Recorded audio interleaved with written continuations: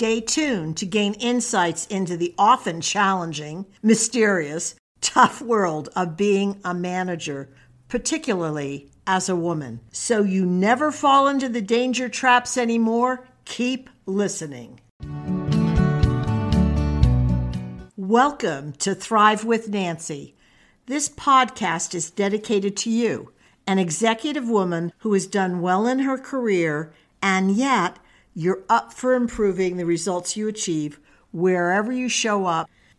Through my 30 years of experience training and coaching executives to success, I have identified 2 dangerous career tipping points that will make a difference both individually for a woman executive and also for her company and the number of leadership-ready managers they have in their ranks. What are the 2 career tripping points? Well, actually, they're make or break positions in the organization. The first is when you step into your initial supervisory management role, the title that moves you from doer expert in an area to a position of authority where you're managing people. The second is much later in your career, and it's when you're moving from mid-level management into senior-level influential positions in the organization. Both roles are transformational points where, when handled incorrectly, the executive, and hear this, the corporation suffers. I'm troubled from a macro ecosystem level as I don't see organizations in today's marketplace investing money, time, and attention to their first-time, first-level managers. And I'm also deeply concerned for the individual assuming that role. Why? It's because of conversations I've had with clients as we reminisce about the terrors of our first management role. We all thought we knew, and yet we didn't. All of us found ourselves lost and misguided. Each made comments about our regrets before moving on to how much I wish I had some kind of development mentoring in the beginning of my career. Gosh, it would have made a difference for my employees, my company, and my career. Can you relate in any way? Well, let's jump into unpacking it at a granular level to better get a handle on my alarm. What does it really mean when you're promoted to a manager position? And it is way more than a spanking new title and a larger paycheck. Though they are certainly worthy of celebrating, I've got to say.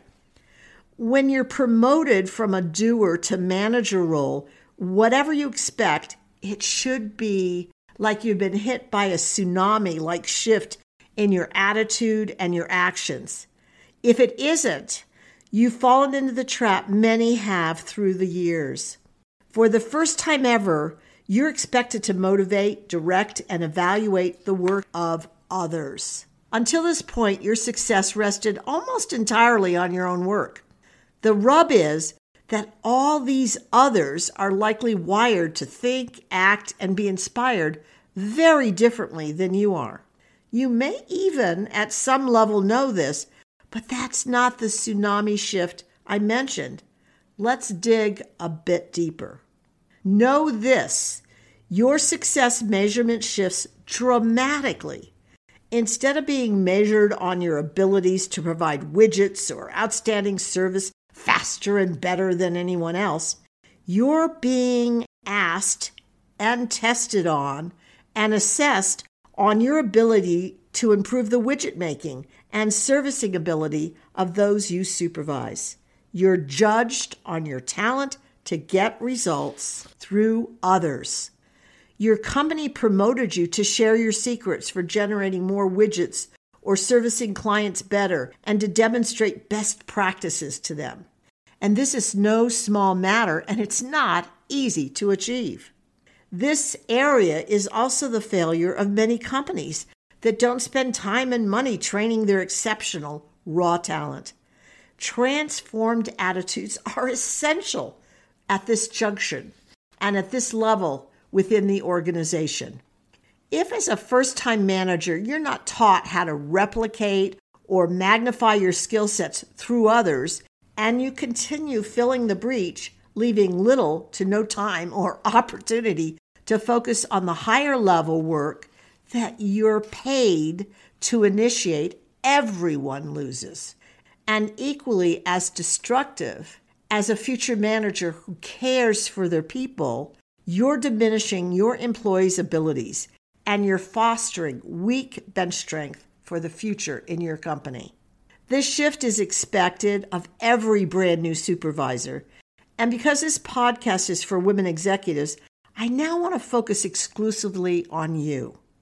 Where many women, though not all, and yes, it is more often a woman's issue than a man's issue, where many women get in trouble is when their people aren't producing widgets or meeting the needs of the organization. These first-time women managers jump into the breach, producing more and more and more by themselves. Such a decision harms your future promotability. You see, there's only so much additional work you can do before you run out of steam or time. Your best bet for increased productivity or improved services, even though it's not easy, is to build your staff's muscle, not fill the breach. When you don't, you're facing a career of too much to do always with too little time to do it because you're working on projects and assignments below your level while juggling the work you're being paid to produce and what you're being assessed on for your performance evaluation. Yes, executives are promoted with this attitude, but you're setting yourself up for a stalled or less than stellar future. You may get promoted by your organization. However, this working harder and actually producing less through others' attitude harms everyone long-term, including the profitability of your organization. Yes, it takes more time initially to teach your staff to do it for themselves.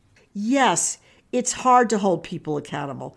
There are 1,001 yeses that make it easier to do workarounds, but I promise you, this approach is more difficult in the long run.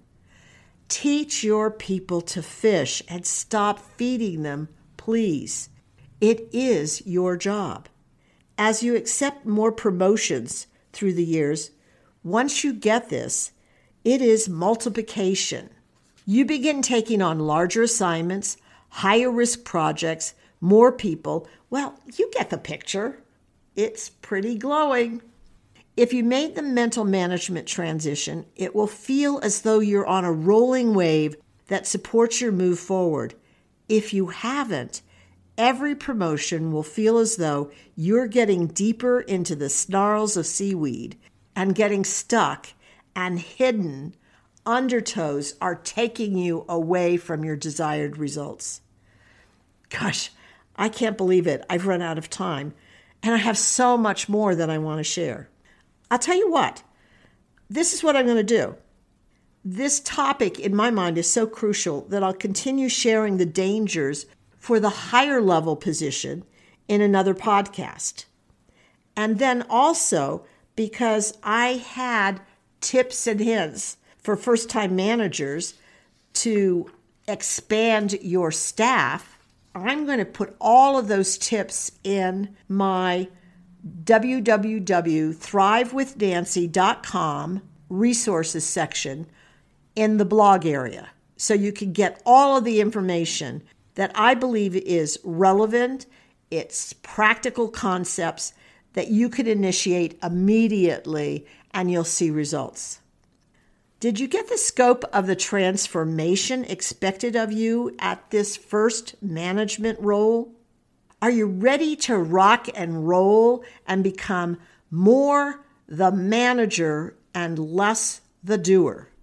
I sure hope you got that transition, because honestly, every promotion you have after this one, if you haven't gotten it, you're falling a bit behind. And if you're someone who is longing or expecting or strategizing to become in a senior leadership position where you really have influence, it will be very difficult for you to attain that role without your ability to work through your people at every increasing level of management. I'm confident this podcast has you revising your thinking regarding management. And don't forget, the second half will be examining in detail, the role of senior level positions in your organization on the next podcast. And I'd appreciate you hitting the like button or subscribe or share this podcast with your peers and friends. By now, you know I'm committed to helping executive women find a fulfilling, satisfying career, one that you look forward to going into work every day because much of the pressure is gone because you understand the secrets of working within a business environment. And I can't get this podcast expanding on my own. I need you spreading the word, so I appreciate your help. Did this podcast bring you some additional clarity regarding your role as a first-line manager? Are you seeing a gap in yourself, in your current endeavors, and the suggested reality for what needs to be as a manager? I know it seems a bit overwhelming. It isn't when you lean into your responsibility one step at a time. Interested in acquiring more insider information? I would be honored to establish a partnership relationship with you to develop and add more executive level skills to your leadership arsenal. Check out your Strategic Edge coaching program with really an amazing extra such as a $125 a month Thrive at Work Mastermind virtual program with dynamic executive women for free. And there's more, but you'll have to check it out at www.thrivewithnancy.com/executive. If after exploring you're interested in learning more, you can click the link on the page to schedule a free discovery call with me. It's your opportunity to see if I'm a match. I'd love to discuss how together we can achieve all you see and hope is possible. Let's explore bringing all your giftedness and all your possibilities to life, because you know they're there. Remember, no one ever makes it to the top or even arrives at their next career destination alone. I'd love to be there with you. Bye. I'm thrilled you've listened to the Thrive with Nancy podcast. My intention is to offer quick tips designed for you to apply right away, ones that will boost your career immediately. I bet you're already considering ways to implement these new ideas. Perfect. Now, if you do me a favor, pass the podcast link on to those who will benefit, your friends and coworkers. Thanks so much.